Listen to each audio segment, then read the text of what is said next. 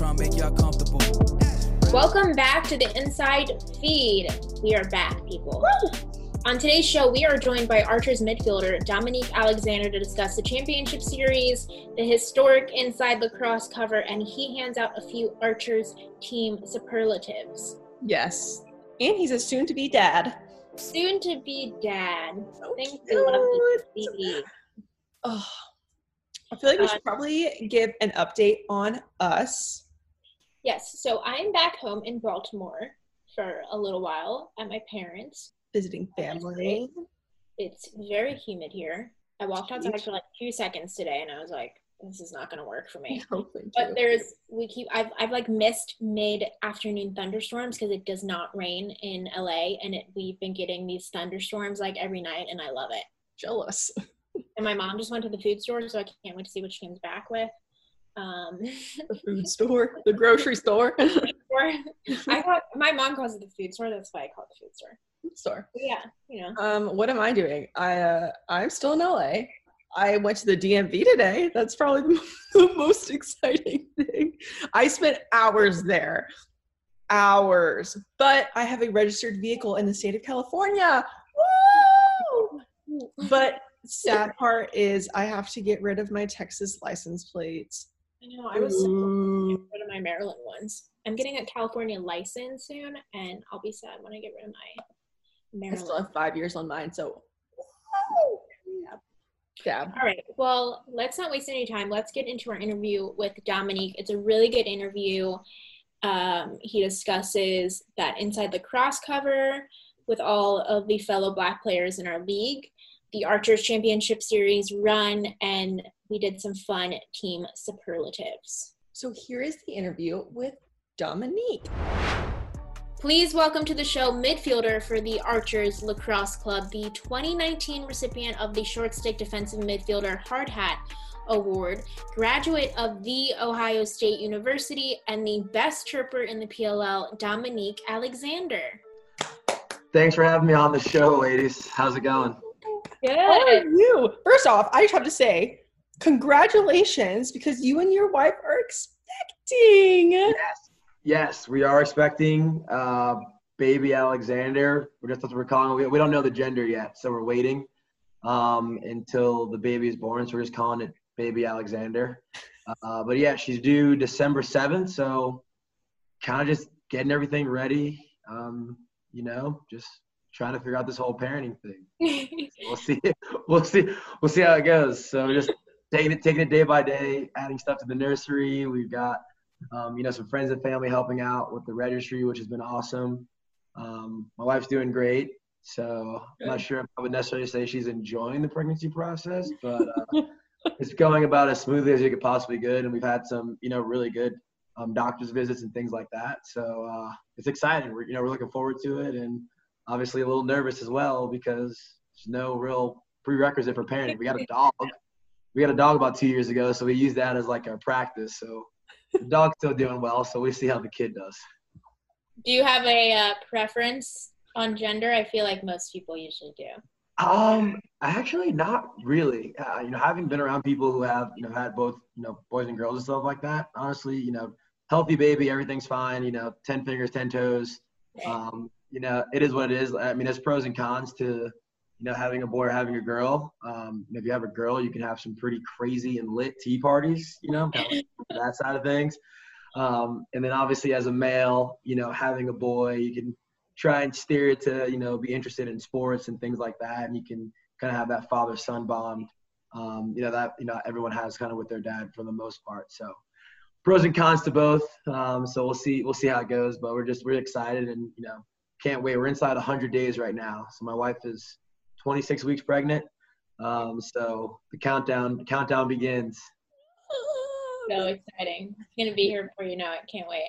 Oh, for sure. Okay, so let's switch gears now and talk about the championship series. And let's start with the Inside Lacrosse cover that we shot at the championship series. How much did that mean to you and to all the other Black players in our league to be standing together at the championship series representing the Black community for the sport of lacrosse?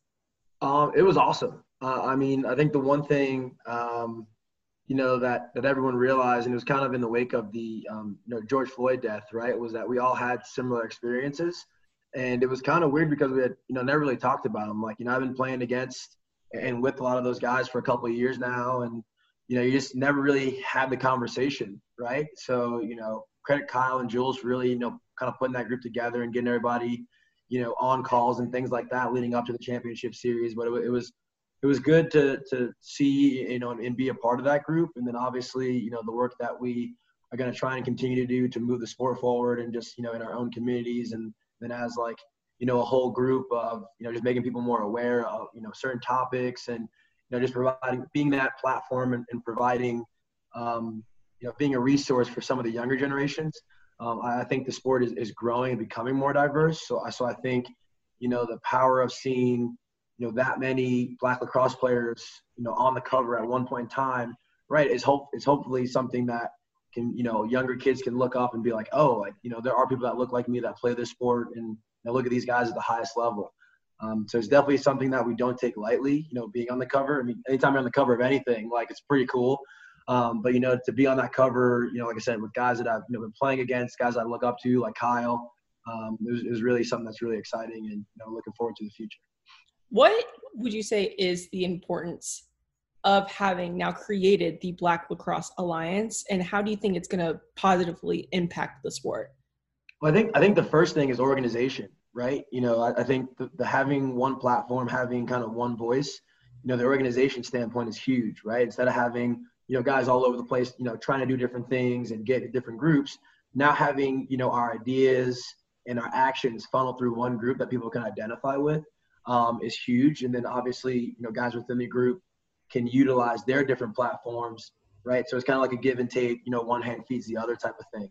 And I think the second thing is just, us recognizing, things that are going on in our sport, right? Whether, be good, bad, or indifferent, right? Recognizing things that are going on in our sport, so that way, people that look like us, right, can see, okay, these guys are aware of the situations that are going on. This is a resource. These are role models that, my son or daughter can look up to. And then providing that kind of platform, that outlet for parents. Because, right, as parents, right, not that I know anything yet, but I'm sure, parents, right, try and find, similarities of people for their kids to look up to, or people, that they can rely on to provide their kids with some guidance in times of need. So, being that voice possibly, or being those role models is huge. And, we're excited about that opportunity for kids all across the country who are picking up lacrosse thing. What other initiatives would you like to see happen, or sort of the next steps going from here to, continue diversifying the sport? It's tough because the one thing talking to some people is obviously there's a financial aspect of it. But I think there is room for lacrosse to still become more diverse, right? I think there's a lot of people who might be on the fence about playing lacrosse. And if you can get those people that are on the fence to, buy in and play, I think you'll see, more diversity and things like that. So really just making experiences, positive, right? If you have, a kid who goes back to his community or to his friend group and he says he has a terrible time doing something, right? His friends are probably not going to want to join him and go, hey, let's go, waste our time, or, be called this or be called that or be treated unfairly, right? So if more kids are having, positive experiences, they're going to go back and tell their friends, right? Recruit their friends to come out and play. Their friends are going to be like, hey, so-and-so had a great time. Why don't I go pick up a stick or go to a practice or go to a camp or a clinic, right? Fall in love with the game the same way that I did and all the guys in the league have. And then you're going to see that kind of trickle down and more people become diverse, right? As those kids get older, they have families. They're like, I had a great time playing this sport, right? I want to introduce my kids or my, nieces, nephews, cousins to that sport. That's kind of how you have that kind of trickle down effect between everyone getting more involved. All right, well, let's switch gears now to the Archers and the championship series and what you guys did. You experienced our inaugural season, and then we had this tournament style season.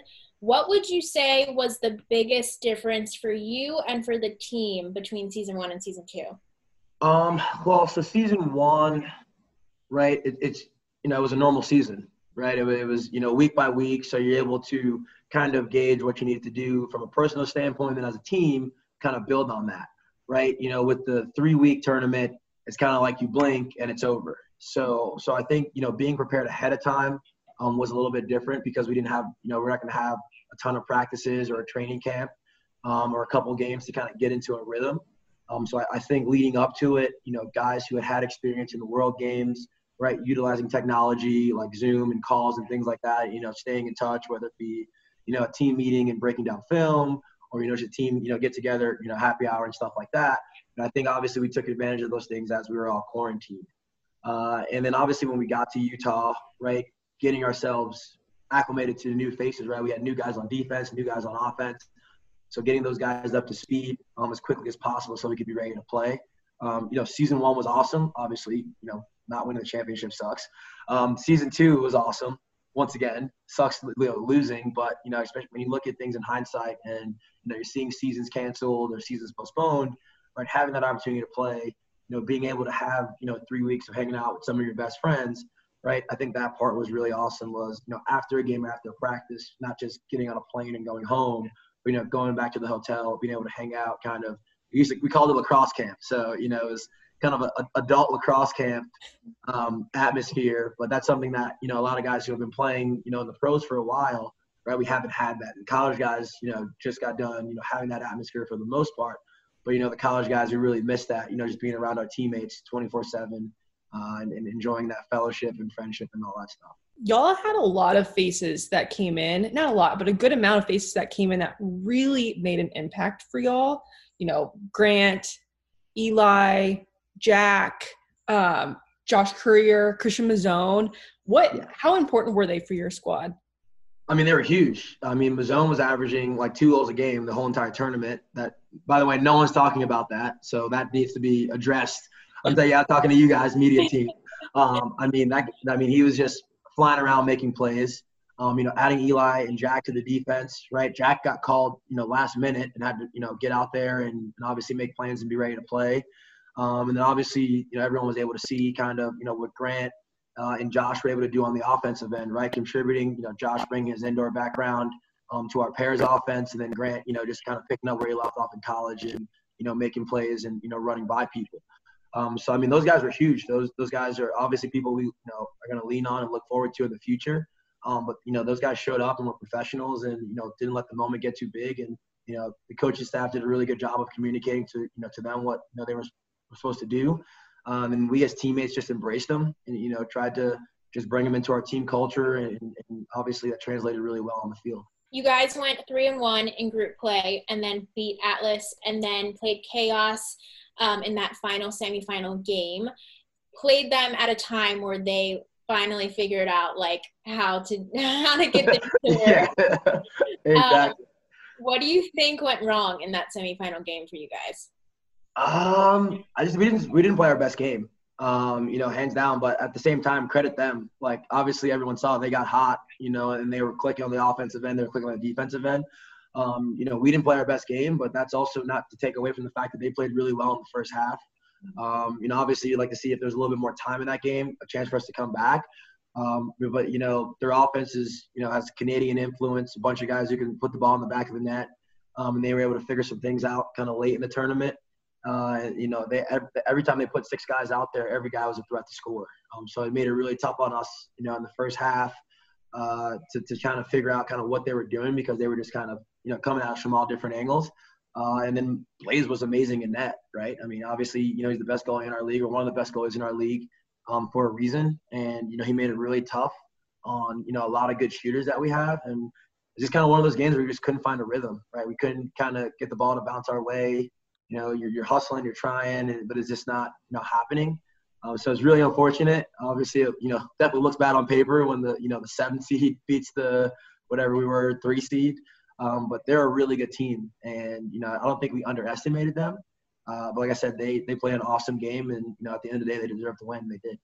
I want to bring it full circle from what we were talking about earlier. During National Anthem, y'all every game kind of stood together. Some kneeling in the front and some supporting. When did that conversation happen? And how was that conversation? So that conversation happened when we got to Utah, and we had a team meeting before the games. And myself, Mark McNeil, Scott Ratliff, Austin Sims, we had all talked to our team before the tournament, just about, some different things that are going on, to give guys a perspective as to, some other, not problems, so to say, but some other things that have come up leading up to that situation. But in that meeting, we just talked to our team, about various things, and it was, open forum, no real set agenda. But the conversation was extremely positive. I think I'm blessed to have great teammates who, understand kind of where I've been coming from the last couple of weeks and where other Black lacrosse players have been coming from the last couple of weeks. And, they have allowed me to speak, my mind and ask questions and listen. And, obviously I think there are a lot of guys that are getting it on our team. But the conversation was awesome. And we just decided that we were going to do something that, just showed unity, right? A lot of guys were like, hey, we're not going to do this or do that, but we want to show unity. So we came up with that idea. And then obviously it translated, really well. And me as, a Black lacrosse player, feeling that and feeling like my team's had my back no matter what I decided to do allowed me to go, make my decision. Same thing for Mark and Scott. You were also this season mic'd up a lot, had a lot to do with last year in your church. Do you feel like pressure to each game when you're mic'd up to like be on top of your chirp game, or do you just it just comes naturally? No, and I talked to Paul Brewmeister at the beginning of the season, and like anyone who's known me knows that that's just always been a part of who I am. Mm-hmm. The mic'd up part, I'm trying to work on keeping it PG because I am a teacher, so the kids do hear stuff. So and then NBC kind of threw us the curveball, and I think they were kind of leaving our mics on in the background a little bit. So try to be a little bit more mindful of what I said. But no, I mean, part of why I chirp is obviously the psychological part of kind of getting under your opponent's skin. But then also kind of to loosen the mood amongst my own team, right? The heat of the moment, guys are, super stressed out. And then they hear me say something stupid on the sideline. It kind of, relaxes everybody and gets everyone back to kind of focusing on playing. But that's always who I've been a part of. If you talk to anybody that I've gone to grade school with, middle school, high school, college, that's just part of me. I definitely get that from my dad.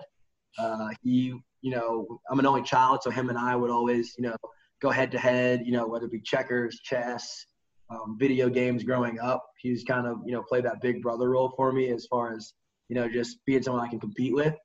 So I learned a lot of that from him. And, my mom, she's not shy either, so she'll let you have it and, let you know about it. So, definitely our family dynamic, lends itself to talking some trash, and everyone gives it, everyone takes it, and you kind of just move on from there. What do your students think of it? Oh, they love it, but it's not any different. I don't change. I have also talked trash to kids as well. So there isn't any age limit. I had work today and I chirped a couple of kids when I was at work today. So, like I said, no one's above, getting chirped from anybody and everybody. So it just, they love it, but they know that's who I am, as a teacher. So it's kind of my personality that I bring into the classroom, and, the kids usually respond pretty well from it. And, I teach them a couple things every now and then and give them some, lines to use when they're playing sports. And they're like, yeah, coach, I used that line and it really got somebody mad, in a game. So, it's a full circle educational aspect right there. So, the schooling and education doesn't stop, just in the classroom. It translates to real life as well. But they've seen some of the videos you guys have put out, and, at first they didn't believe it, but now they're fully aware of it for sure. Fingers crossed, Baby Alexander is just the best chirper ever. I mean, it's gonna have to be, because my wife will also chirp you as well. So it's not like, once again, there's no hiding, from any of that. So she lets for during quarantine, that's the only person I could chirp was her and the dog. So obviously we've been going at it. She's super competitive. I'm super competitive, whether it be, ping pong downstairs or, playing different card games and stuff like that, or her beating me, all the time in Monopoly. So it's definitely just kind of people around me, they know what's going to happen, and sure enough, they're ready. So it just makes things more exciting and more fun for sure. Behind yourself, who would you say is the second best chirper on the Archers? Oh, hands down, Scott. So, for a while, since, Scott and I have a history because we played against each other in college for all 4 years. So, and then, obviously earlier on in our pro career, we were, still playing against each other. So him and I have gone, head to head since 2010 now. So when we saw the teams last year, come out and we realized we're on the same team, we both kind of were like, oh boy, it's about to get ugly for some guys on other teams. And we were like, well, I'm glad I don't have to worry about, coming up with lines or things to say to you, on the other sideline. But definitely Scott's got some good ones.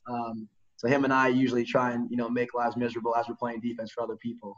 If things are going well. Well, that's a perfect segue to our next segment, which is hypothetically speaking. Okay. And I have to credit your teammate, Will Manny, because I was talking to him today, and I said that we were going to be interviewing you. And I was like, oh, are there any, inside jokes, funny things I should ask him?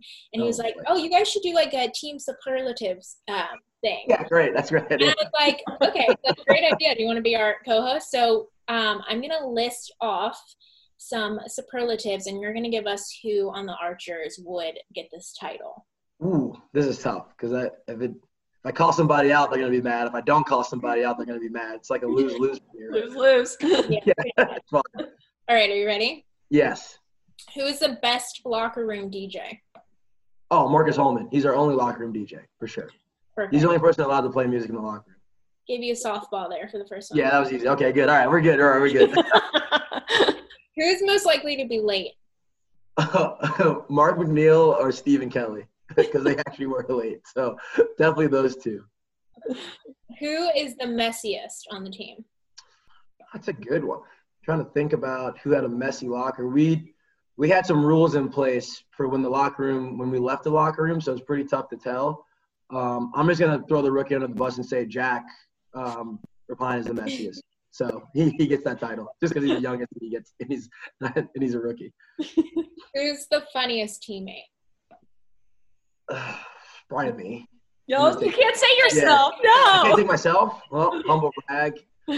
I don't know. I think our locker room dynamic is there's some guys who are, outspoken, but then there's also some guys who have some really good one-liners. Funniest teammate. Gosh. Let's go. I'm going to go with Tom Schreiber, actually. I can see So Tom is someone where unless you're get to know him and you're around him a lot, he's got some really good one-liners and some really good jokes. So I'll go with Tom if I can't go with myself. Who is the dad of the team? Who always takes care of everyone, makes sure everyone is in line? Oh, that's a good question. I'm just gonna go with Drew Adams because he's the oldest and he's a dad. So I think by the very nature, he's probably the wisest guy on the team, and I definitely say probably has really good insight, and when he speaks, the locker room you can hear a pin drop because obviously he's a vet and not a lot of guys. I we all respect how long he's been playing and what he's able to been doing in the game of lacrosse. What's the biggest bromance in the locker room? It's tough. It might be a tie between Marcus and Will and Gettleman and Scott. I think those two. Yeah, those. That's a close one right there. Maybe Will and Marcus edge out the other two because they obviously they work together at Utah. Yeah. But definitely gets and Scott. They're boys, man. They love each other. Who is the smartest teammate? Oh. You got a lot of smart guys on your team, too. Yeah, well, that's relative, honestly. Are you talking about street smart or job smart? We got a bunch of guys who have some really good jobs. I guess say book smart. Book smart. I'm just gonna say Mike Simon because he uses a lot of big words. I'm not sure if anyone around him knows what they're using. We kind of tried to call him out a couple times, but I'm gonna go. Tree might have to be the smartest guy on the team for sure. Which teammate would you trust to babysit your future child? Probably none of them, honestly. It's because I know them as teammates. But who knows what condition I'm going to get that kid back in if I let anyone. Probably Tyler Pfister. He lives local here in Columbus. Yeah. He's got 2 twin girls, so probably him. Besides that, it's really rolling the dice with any of those other guys. Which teammate would you want to be stranded on a deserted island with? I'm going to go with Tyler Pfister. He's like an outdoors type dude. Mm-hmm. So, he like fishes here. He hasn't taken me on a fishing trip. I've been asking him to go and take me out fishing for a while now, but he just keeps ignoring my calls. So I'm going to go with him. I feel like he can live off the land and definitely help out. Probably help me more than I can help myself.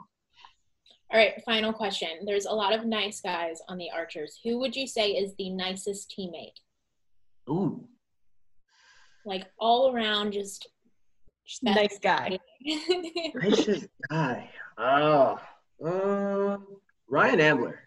Yes, good choice. Ryan Ambler. Yeah, Ryan Ambler is one of the nicest guys I've ever met. I would say, yeah, I mean, we've got a great, team dynamic. We've got a lot of guys, nice guys on our team, and, guys who, respect the game and respect each other as teammates. But I'd definitely go with Ryan. Good answer. All right. Well, that is where we'll end it. Thank you for joining us. No problem. Thanks for having me. Can't wait for baby Alexander. Yes. Yep, we'll get the Archers gear going. Archers gear galore. Yeah. Onesie. Oh yeah. We'll get some pictures on there for sure. Keep everybody updated. So cute. If you're looking for girl names, Lisa is a really good one. Emma's a really good one. I'll add it to the list. We've got a chart. We've got a chart right now. We're starting to work through the names and kind of make sure we're prepared for both the boy and a girl. So I'll add that to the chart. And add those to the chart. Add them to the chart and put them to the top. All right, we'll do. All right, Dominique. Thank you. No problem. Thank you, guys. This podcast is brought to you by our incredible friends at Ticketmaster, the official presenting sponsor of the PLL. Ticketmaster has all of your needs when it comes to concerts, sporting events, arts and theater, and much more. To check out everything they have to offer, head to Ticketmaster.com or open up the Ticketmaster app. Again, Ticketmaster.com or open up the Ticketmaster app. That is our episode for today. Next week, we are going to have Chaos Attackman Curtis Dixon. Yes, ready for that. He's a quiet, soft interview, speaker, but he, is so dynamic on the field, and he's, a huge chirper, kind of. Mm-hmm. He's on social media. Yeah. He's confident, but, it's good. But, yes, we have him on the podcast because he just absolutely crushed this season, and so we have to get him on. But before we go, make sure you subscribe on Apple Podcasts and Spotify, and please leave us a review. Make sure you also follow us at The Inside Feed on Twitter and Instagram, and at LisaRedmond29 and at EmmaDams on IG. You can also follow Dominique at DAlexander_23 on IG and at Mr_Alexander23 on Twitter. Follow him so you can get updates on Baby Alexander. Baby Alexander countdown starts now. December 7th. I mean, maybe you can follow my feed as we will have a countdown. We have a countdown every episode. 57 days until baby Alexander. We will do that for sure. All right, guys. We will see you all next week. Bye. Bye. For the record, I'm done trying to make y'all comfortable.